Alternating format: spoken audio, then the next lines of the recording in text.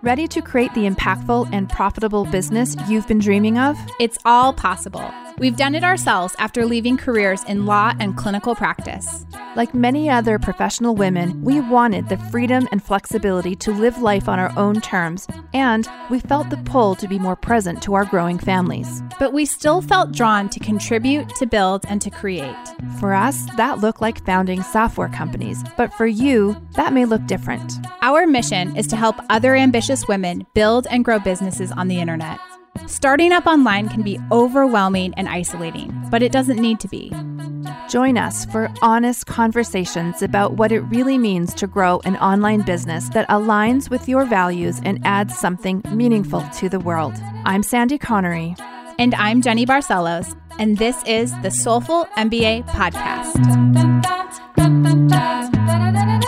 Today's podcast is brought to you by Audible. We love audiobooks, and we suspect that you do too.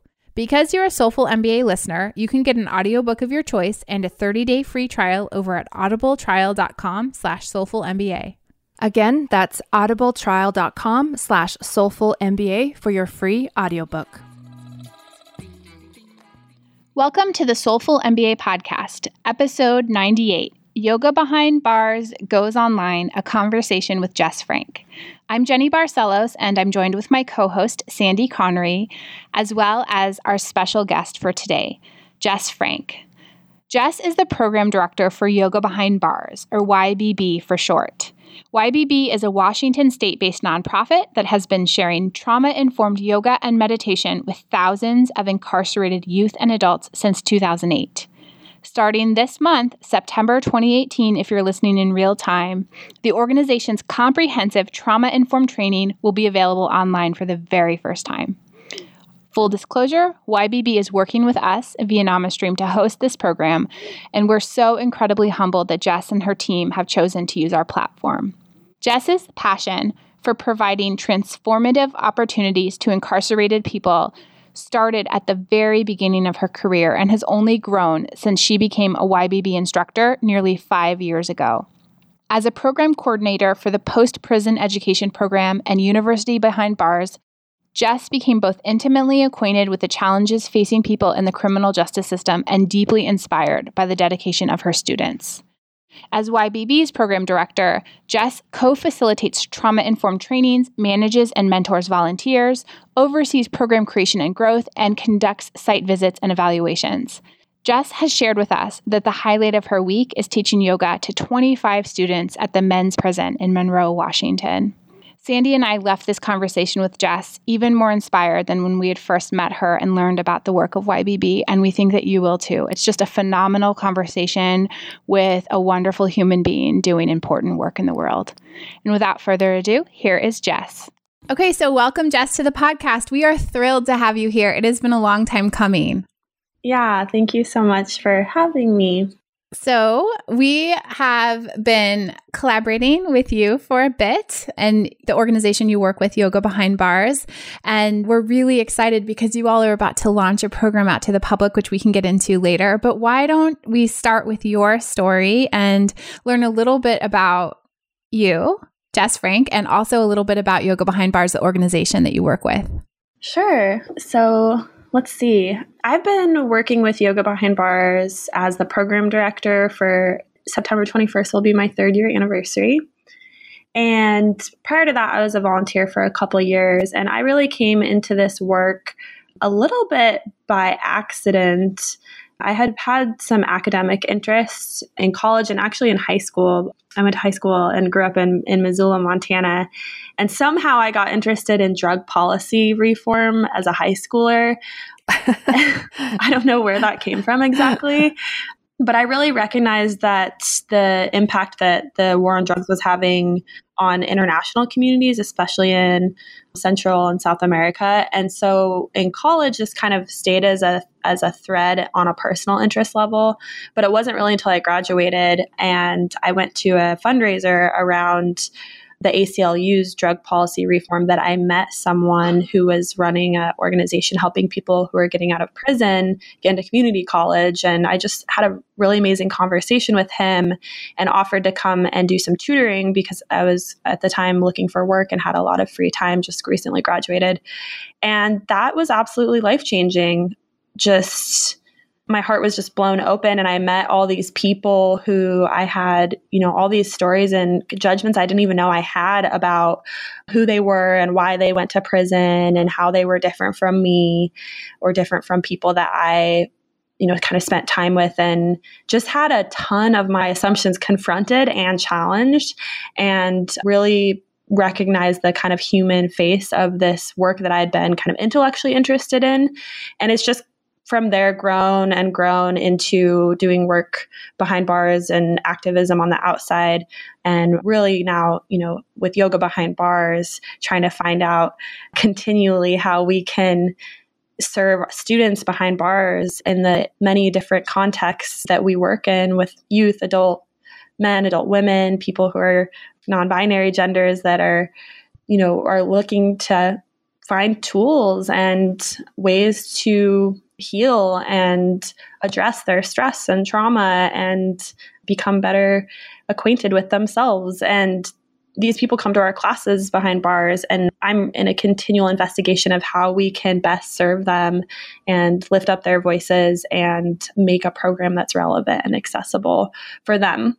So that's kind of, I guess, a short version of who I am and how I've come into this work. The yoga part specifically is something that, I'm kind of a typical person who comes into a yoga class, white, female, able-bodied, a certain amount of economic privilege. And when I realized how helpful yoga was to me and addressing stress and challenges and insecurities that I carried and lived with, it was very clear to me that these tools could be very helpful to the people that I'd worked with for many years behind bars. And it was really amazing to find out at the time that Yoga Behind Bars already existed. So it wasn't something I had to create, nor would I have had the capacity to do that. So it was really wonderful to get my yoga training and then get plugged in with YBB, this great organization. And it's been beautiful to be kind of co-evolving with it over the last 5 years. Can you tell us a little bit more about Yoga Behind Bars? Who founded it, where it exists, like where it's situated, and a little bit more about the purpose, like why it came to be? Yeah, so Yoga Behind Bars started unofficially as kind of one class. And when I say unofficially, we became a nonprofit 10 years ago. But before that, probably 15 or 17 years ago, even, a woman named Shayna started the program. And she met kind of a similar experience that I had, wasn't really directly impacted or familiar with the system, but had a pretty life-changing experience just meeting someone who had formerly been incarcerated at an activist camp that she was at. And they'd started talking about yoga. She was a yoga teacher, and this person said, wow, I would have really liked to have been able to do that when I was incarcerated. And kind of a light bulb went off, and she started offering one class at the King County Jail in Seattle, which is right downtown, holds about 1,000 people. And then it just evolved, and she brought a woman named Natalie who became the co-founder, and together they made it a 501c3 nonprofit in 2008. And it just started to grow. More and more people came and got involved, and they expanded to the youth detention facility just up the hill in the Central District of Seattle, and then out to some of the state prisons in cities close to Seattle. And then over time, it's now 2018, and we're in 18 different correctional facilities across the state of Washington, spanning really all over the state, because something we know about prisons is that they're often in very agricultural places far away from city centers. So it's been this kind of slow process of getting people involved, getting volunteers trained, building curriculum, becoming more and more informed around trauma awareness and systems of oppression and all of the factors that really impact people who are incarcerated, bringing more incarcerated and formerly incarcerated people into our program via the board of directors and staff, and student advisors. So it's kind of been this evolving project over these years, and staff have come and gone. And currently, Shayna is no longer involved with the organization, but we're led by a team of 6 staff and 14 board of directors. We have about 100 volunteer instructors who teach at all of the facilities throughout the state. And then one other thing to note that's a more recent development with Yoga Behind Bars, but is really at the heart of the work that we're doing and something that we have aspirations to expand upon, is we train not only people in the community to learn trauma-informed teaching skills, techniques, tools to take into prison and beyond, because we know that trauma exists everywhere. But also we've trained people who are living behind bars to be instructors for their peers. And also, none of them have been released yet. We've trained 10 men and 5 women, but also when they get released, that they can use those skills in their communities. And that's a really beautiful program because there are very few opportunities for people who are incarcerated to be leaders among their peers. And so we've had to really work closely with Department of Corrections here in Washington to advocate and build rapport and build trust so that we could implement this kind of, program that challenges a lot of the ways that prisons operate in terms of creating leaders on the inside. So that's a little bit about YBB. I hope that paints a bit of a picture. Yeah, I have so many questions. Yeah, so me too. How does someone opt in as a prisoner, as an incarcerated person? How does a person opt in to go through the training, or how do you select those people?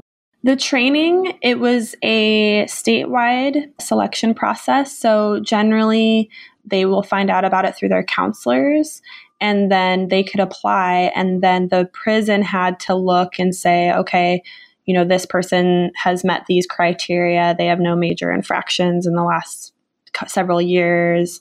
They also look at the release date to make sure that they'll be available for the whole training and the mentorship beyond the training. And then we sat down with some of our kind of partners in the corrections staff, and we looked through the applications, and we tried to be really mindful of selecting a group that was diverse racially, age, experience level, just personal sort of background. And then also thinking about, really wanting to have a group of teachers who can be not just diverse in terms of these things we normally think of, but we could tell through their application a little bit like why people wanted to do this. Like some people really wanted to think about doing it on the outside, and maybe their release date is in 5 years. And then some people really wanted to build and shift the culture within the prison. And maybe they have life without parole, which means they won't be getting out unless legislation changes. And then some people really were looking to kind of develop personally and weren't sure about teaching. And so we tried to also be mindful of that and a diverse group in terms of kind of what they would do with the tools. It was hard, though, that we had to say no to some people. And since we've implemented these trainings, we've gotten so many letters and students telling us, like, when's the next one? I know someone that wants to do it, or just letters asking, like, letting us know that someone's really interested. So it's something we hope to keep doing, but it's a very resource intensive and challenging project with a lot of unknowns both times we've done it. So we just want to make sure we can do it well. Jess, I want to ask about when you first come into a prison and say, hey, we're offering yoga, what is the initial reaction? Like, are people excited, or is there still some sort of stigma to that's not what I do? And does it make a difference if it's a male prison, female prison, or a youth? It definitely makes a difference. Where we see the largest discrepancy is youth and adults. And it makes sense, right? Like when I was 15, I didn't want to go to a yoga class. So with the youth, there's definitely some opting out and some kind of protest that we see of non-participation or leaving halfway through class. And we really try to train our teachers and support our teachers in being very permissive and invitational, so that we're not just another group coming in or person in their life who's like, do this, you need to meet these expectations, and just another kind of authoritarian presence in their lives. And that takes a lot of awareness and patience and holding of complexity, because at the same time, we know that these tools are beneficial for a young nervous system, especially one that is enduring a lot of stress. And so we kind of have to hold that balance of offering something and knowing that it's worthwhile, but doing it really mindfully and with sensitivity and with tools. With adults, it's a different story. Adults that come to our programs, like they really want to be there. And there is some stigma, I'd say more so in men's facilities, which is a category that we find a little problematic because we know a lot of our students don't identify as male or female, but they don't always identify with the facility that they're housed in. So just that caveat. But regardless, the trend is that at men's facilities, there are a lot of stigma, and it can take quite a bit of courage, I think, for a student to come to a class. But if they're there, they really want to be there. And there's a little less so that I think at the women's facility. But what we find is that when we start a program, we have wait lists. We have outstanding requests from facilities all over the state, from students and staff at those facilities. So I think things are changing. And yoga, and specifically yoga that's taught kind of in a way that holds awareness of trauma and inclusivity or lack of inclusivity that can come with these kinds of practices and how they're taught and facilitated. I think that there's more and more awareness in kind of mainstream spaces and government-run spaces and corporate spaces that like, oh wait, these are actually legitimate things that our culture needs and are helpful in creating public safety and personal growth and healing. And I think what I'm seeing is that it's becoming more and more legitimate, and people are raising less and less skepticism around it. Of course, when I go on our trips out to the, eastern part of Washington, it's a little different. So there is some geographic, as anything, it takes different amounts of time for things to catch on. Yeah, as in anything. I want to just explore. So you've got two kind of services you offer. Basically, YBB will come into the prison and teach yoga, but the other side that you focus on is teacher training for those teachers, yoga teachers that want to get into this kind of work. And so is there a reason? I know you and I have talked many times before, and I know that there's people who want to do this work. Why are you just in Washington? Is that just why can't you go into Northern California prisons or Oregon or wherever? Great question. And we get asked this often, and I'm really excited to talk about it because, this is one of the reasons that we're with you and we're excited to be on NamaStream. It's a big challenge. Mass incarceration is, really an outstanding and abnormality in our country relative to the rest of the world. We incarcerate at a magnitude that is really unmatched historically and globally currently. And so just in Washington state on any given day, there are over 35,000 people who are incarcerated every single day. Every day? Yes. 18,000 are held by the Department of Corrections in the state, and approximately another 18,000 are housed in county jails, federal detention, and youth detention. And so you can imagine that the need is immense. And even with 6 staff, 100 volunteers, our budget of less than $500,000, we are able to serve about 15,000 students per year, which ends up being about 4,000 unique people. So there's some repetition in a given year of people showing up in our classes. But we could do so much more just in Washington state is kind of where I'm getting with that. And then the other thing is that prisons are a very complex environment, and they differ from state to state. And they also differ from facility to facility within a state. They all hold their own culture. So what we found is that we have to stay on our toes constantly just to know how to navigate this incredibly, almost like paramilitary kind of system. And then also, show up from a perspective that's quite different in terms of what we see prisons as and what we see the people who are living in prison are kind of capable of, and what we believe is the way that we can support those people. So what that means is that we want to support people who are doing this work in other states, but we recognize that it's not a kind of one size fits all model. There are certainly learnings and tools and strategies that are highly helpful and that we would have loved to have known, before we started. And yeah, we've learned so much along the way, but ultimately each region of the country or even beyond in the world, there is going to be nuances and relationships and that need to be held kind of locally, we believe. And we're not really interested in just kind of stamping the YBB name on a program if we can't actually support it and lend that capacity to folks on the ground in that area. Because it's not about, YBB being able to be like, oh, we're in this many states or we're this far. Our program expands out into all these geographic areas. It's more of how can we actually support people and continue to show up for the need in our own state, which, is immense. So that's why we haven't expanded yet. We do want to support people, and we've figured out what our capacity is to do that. And this training that we're going to talk about soon is one way that we really hope to support people in doing this work in their own communities.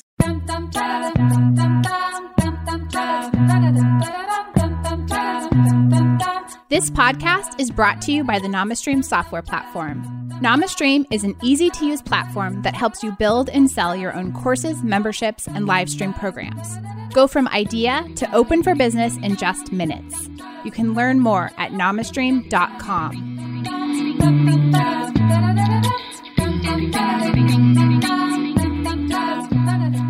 Jess, can I ask a little bit about the extent to which you as an organization collaborate with other organizations that also work in prisons? Because given the complex landscape that you're talking about, I think it behooves everyone who's trying to do this important work to not have to reinvent the wheel. And so to what extent is there a network of organizations that not necessarily all related to yoga or mindfulness, but that, can learn from one another's experience in terms of navigating these places? Yeah, that's a great question. And you're absolutely right. It's not something that any individual or any organization can solve. And, we really see ourselves as we're not necessarily reforming the system, right? We're working within it. And I think that's an important thing to distinguish. There are advocates and activists and groups of community organizers who are really trying to dismantle these systems.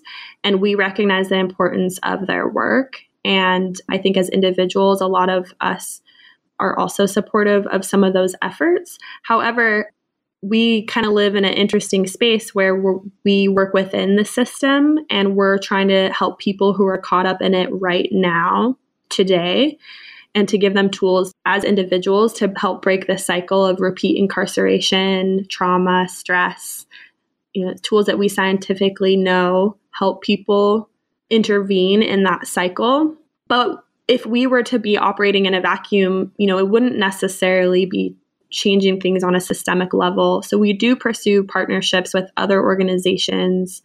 One of them is the Freedom Education Program of Puget Sound, which is a college and prison program at the women's prison here, the state women's prison. And they offer bachelor's and associate degrees for women. And we have worked with them to integrate our curriculum and give women credit for participation in our courses.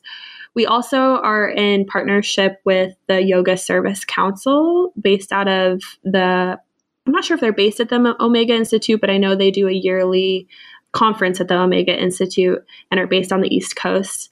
But our executive director, Rosa Vissers, has been a co-contributor and writer for a series of books that they are putting out. The first was Best Practices for Teaching Yoga to Victims of Sexual Violence. Or I might not be getting the title exactly correct, and then the second one that she contributed to is the Best Practices for Teaching Yoga in the Criminal Justice System. And they're soon going to be releasing other books. They also have one for veterans and I believe for schools. So this is a group of thinkers and leaders and activists and yoga service folks who come together and convene to create resources, trainings, conferences, books to ideally move forward these concepts of, being trauma informed, being really sensitive to the systems and various forms of oppression that affect these populations, and working to make yoga and yoga tools as accessible, inclusive, and beneficial as possible.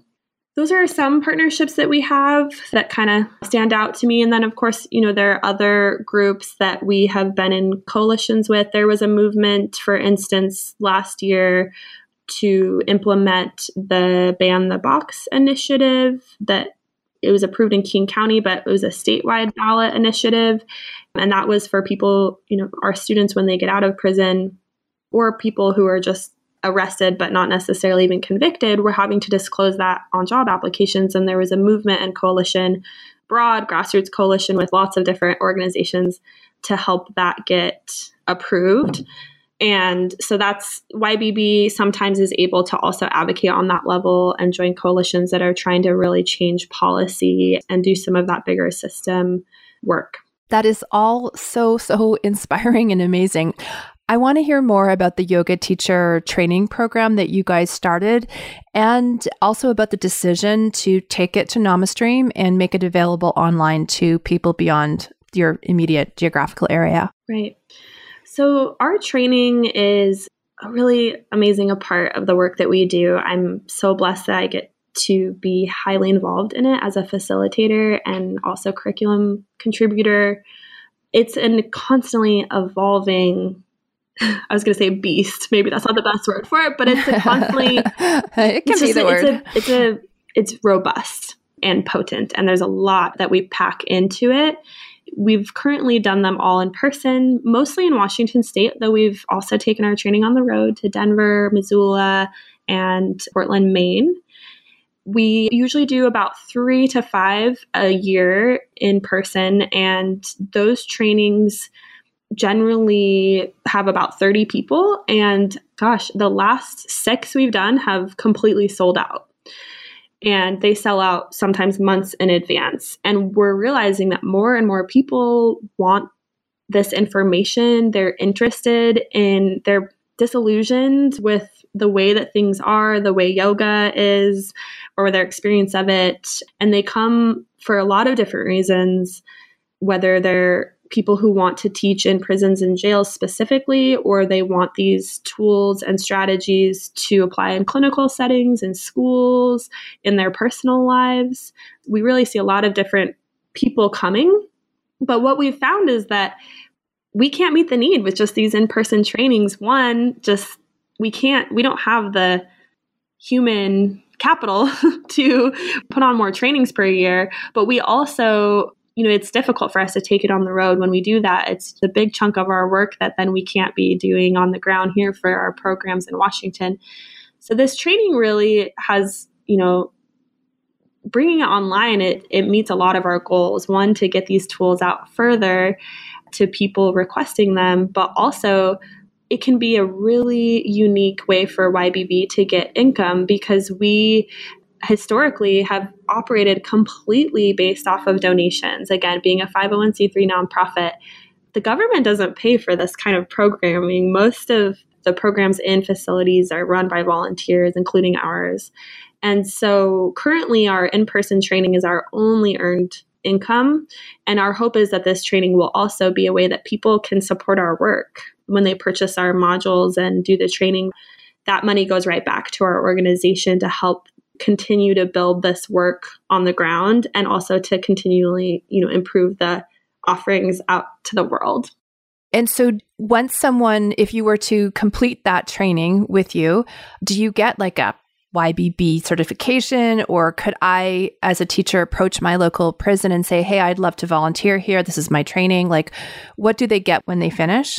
That's a great question. So we do require the in-person training for people who want to go on and be a YBB volunteer with our organization, which is a pretty comprehensive, as a volunteer, there's certain expectations and communication and continuing education training and things that, we really need that in-person relationship to start to kind of build that role. However, there are a lot of people who take our training who, again, want to take it into other places. And so if someone takes the training online, they wouldn't necessarily be able to become a YBB volunteer, but we're starting to learn that YBB has a reputation nationally, which is very humbling and flattering, and has been kind of a wonderful thing for us to witness when we do go to, for instance, the Yoga Service Council, and that people are kind of looking to YBB in some ways for information and leadership.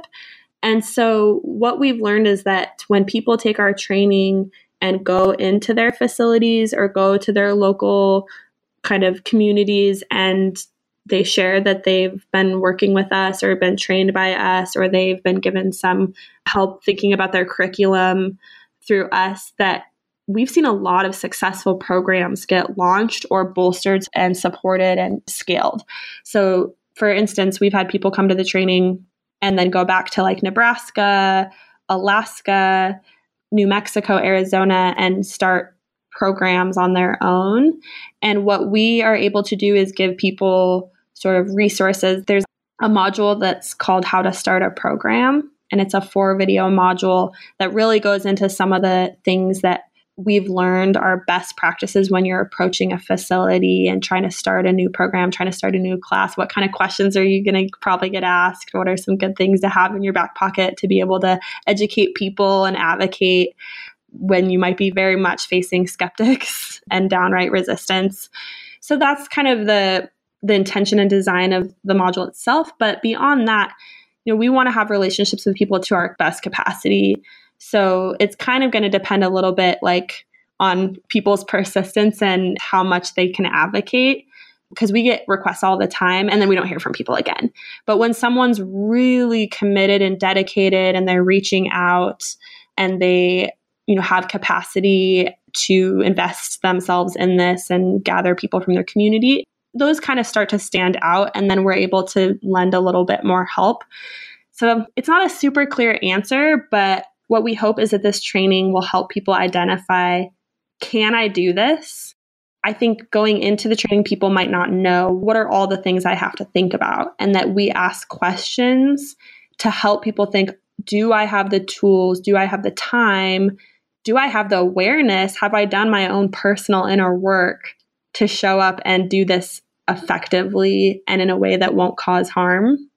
These are the questions that we want this training to help people answer for themselves, even if it's not necessarily possible for us to hold their hands and, go and do the work with them. I'm just thinking, if I'm listening and I'm interested in getting involved in supporting your organization, can I purchase just like a couple of the modules, or do I need to completely purchase the entire YTT program? Yeah, so maybe this is a helpful time for me to give a little overlay of what the training is going to look like and what the options will be. So as I said, our in-person training is about 17 hours, and we have almost, I think, near the equivalent of online content. And what it will look like is there'll be a main training package that people can purchase, and that will include all of the modules except for the How to Start a Program, because we know not everyone that's going to take this is going to need that. So that will be an additional module. And then there'll also be demonstration classes that people can view either as a instructor trying to really learn from the instructor, or you could be a student and watch the video and participate in the class on your own. Those will also be for separate purchase. If people are interested in taking the whole training, there will be some modules for standalone purchase, and those will include the trauma-informed teaching, which is about 2 hours of content. That is kind of the bread and butter of the training. So that will be a standalone module. Also, a module on yoga and social justice that we find is equally as important as being trauma-informed, and that they're actually highly related to one another, is having a lens and some awareness around social justice issues and the intersections of various forms of oppression that impact the populations we work with and really impact everybody. And then we'll also have the demo classes as standalone. So if someone doesn't need any training, but they are really interested in being a student of a trauma-sensitive class, because we realize some people may not have access to that at all in their communities. And we do hope our online training can also be a place that people who want a yoga class that is going to be mindful of like certain challenges that or fears or concerns that they might have in a studio setting can come to a NamaStream for. And then within that, there we'll probably experiment a little bit and see how people respond and use the training and use the modules, and we'll listen to feedback and tweak some things. But that's kind of our plan at this point. I think it's so smart that you as a nonprofit are thinking outside the box and beyond just going out and asking donations. Like that makes me so proud that you're using that technology and proud that we are able to facilitate that in some small part. But I just love that you are doing that and just trying to like, what else can we do to raise money to support the work that we're doing that doesn't involve just constantly asking, from the donors. So yeah, well done. Thank you. And thank you so much to NamaStream and to both of you, Jenny and Sandy, for your belief and support in the work that we do and hosting YBB on your platform so generously.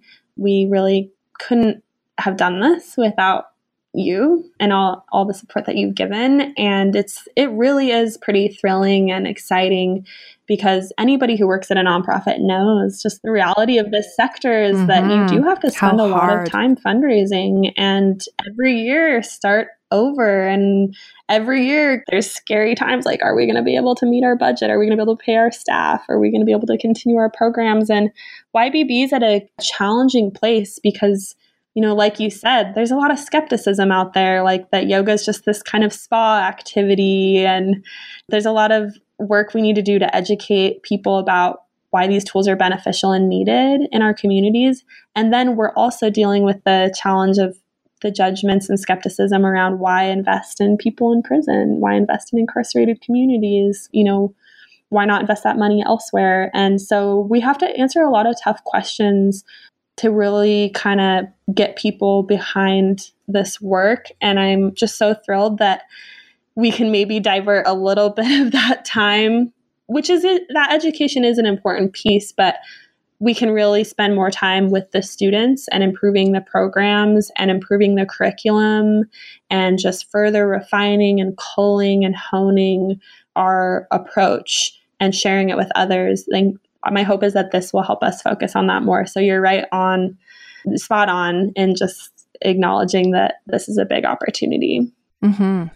Well, I just want to say I audit our database and see what's being uploaded and just sort of make sure it's all, appropriate content and spot check. And whenever I see one of your videos coming in from your organization, it just sort of warms my heart. And I love the work that so many of our clients are doing. I think there are a lot of amazing teachers and organizations and studios using the platform, but there's something special about what you're doing that really speaks to me and almost makes it worth it. Just it sort of is like this, to me, this capstone that if the software can allow this kind of training and this kind of education to expand out beyond, Seattle and Washington in the Northwest, then that's made all of this worth it for me. So thank you for the work that you do. And I know that we have a lot of yoga teachers that listen to our podcast. It's probably the largest segment of listeners that we have. So hello to all of you. And I know that there are going to be some specific questions. So Sandy's asked you some great questions so far, and I know there are going to be resources we can send folks to. But I have a specific question that I know is going to be on the minds of many, which is just about CE credits. So have you all worked with Yoga Alliance to allow for your online training to be a continuing education credit through Yoga Alliance? Is there any sort of partnership there? Have you guys explored that? Mm-hmm. We are in conversation with Yoga Alliance, especially under their new leadership, and just curious about how things are going to evolve there. Yeah. For sure. Historically, what people have done in our in-person training is they have been able to go into Yoga Alliance and they've been able to enter our training as a continuing education elective. So it's not officially a Yoga Alliance kind of sponsored activity, but within everybody's kind of need to re-up and stay certified, there are opportunities to get credits that there's like 4 criteria, and YBB meets one of the criteria.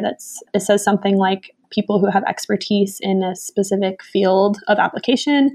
So YBB meets that, being one of the most experienced organizations working with these tools in prisons and jails. And I believe with the online training, the trickiest thing will just be that we're not sure exactly how we'll be able to discern if someone has completed the training. So what we'll probably do is we'll have to have people submit a kind of like testimony or write-up, or just maybe a brief kind of quiz. I think we're still figuring out some of those curriculum questions, but then we can send them a certificate of completion. So that's a great question and definitely something that's been on my mind. And we're, going to still, I guess, be figuring that out once we start seeing people engage with the platform. But I definitely think it's possible for people to continue in that fashion of utilizing this as elective credit. Yeah, that's great. Wonderful. That's great. Thank you. So we are going to run you through Proust questionnaire. We do this with every guest. I'm going to ask you a couple of questions and you're just going to answer 1 or 2 words, whatever pops into your mind first. All right. What is your idea of perfect happiness? Feeling alive in every cell of my body. What is your greatest fear? Not living up to my full potential. Wasn't that your answer, Jenny? I think that was your answer. Yeah, same answer. Which living person do you most admire? First thing that comes to mind is Bryan Stevenson, founder of the Equal Justice Initiative. Which talent would you most like to have? Empathy. Who are your favorite writers? Bryan Stevenson, Reverend Angel Kyoto Williams, Robin Wall, Khmer. Those are some that come off the top of my head. That's great. And what is your motto?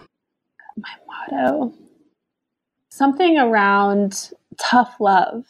Like the boundaries are so important, and being boundaried yet loving is like, something about tough love. Love it. No, that's great. Thank you. Okay. And finally, we ask every single guest for a joy and a hustle. So something that brings you joy that you can share with our audience, and also a tool to help them hustle in their work.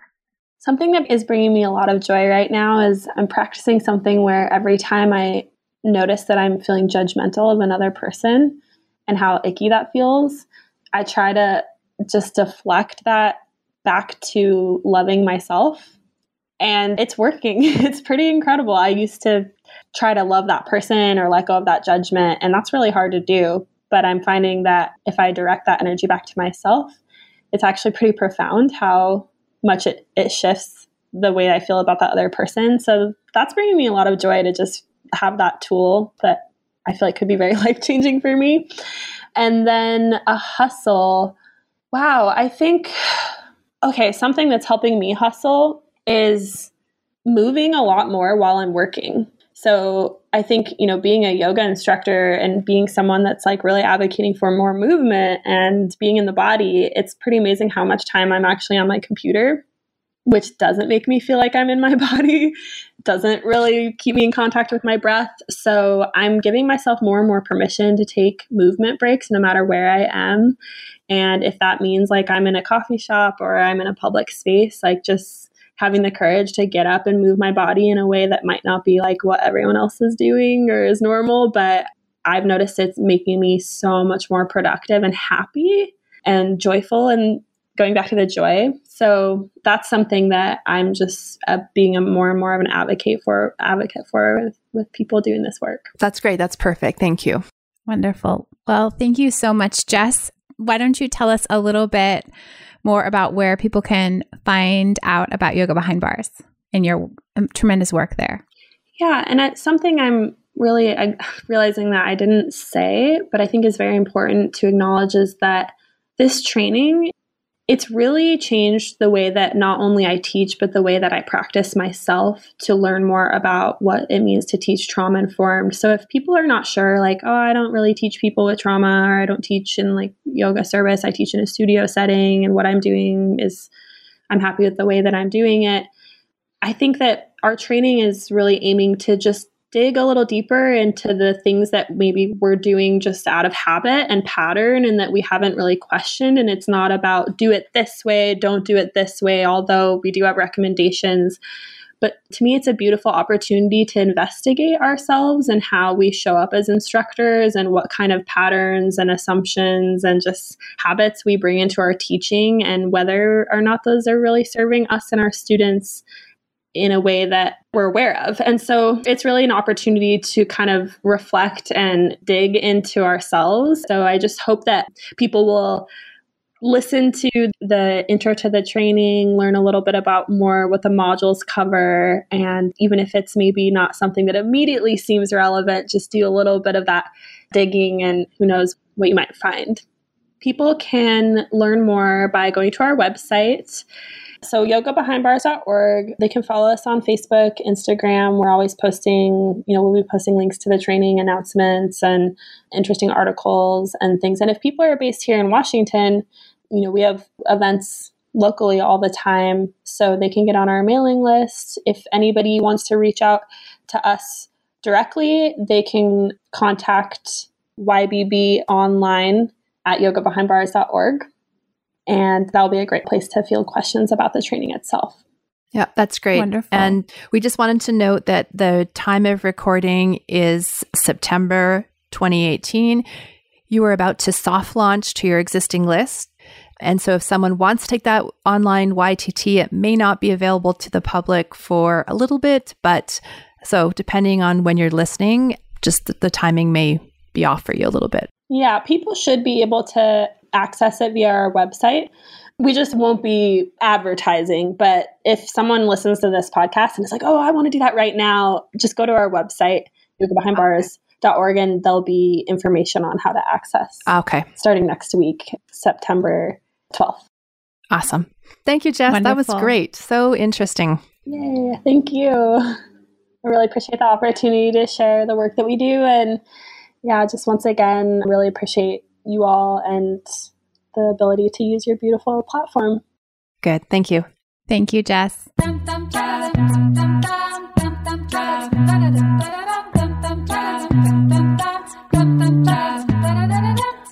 Ready to go from, I really want to build an online business but don't know where to start, to, wow, I've just sold my first digital product. That's exactly what we're going to help you do during our free Become an Online Teacher course. We've created a simple 5-day email-based course to teach you everything you need to get started as an online teacher. By the end of the week, you'll have a digital product that's mapped out, priced, and ready to offer your community. Head over to soulful.mba/teacher to sign up. It's totally free.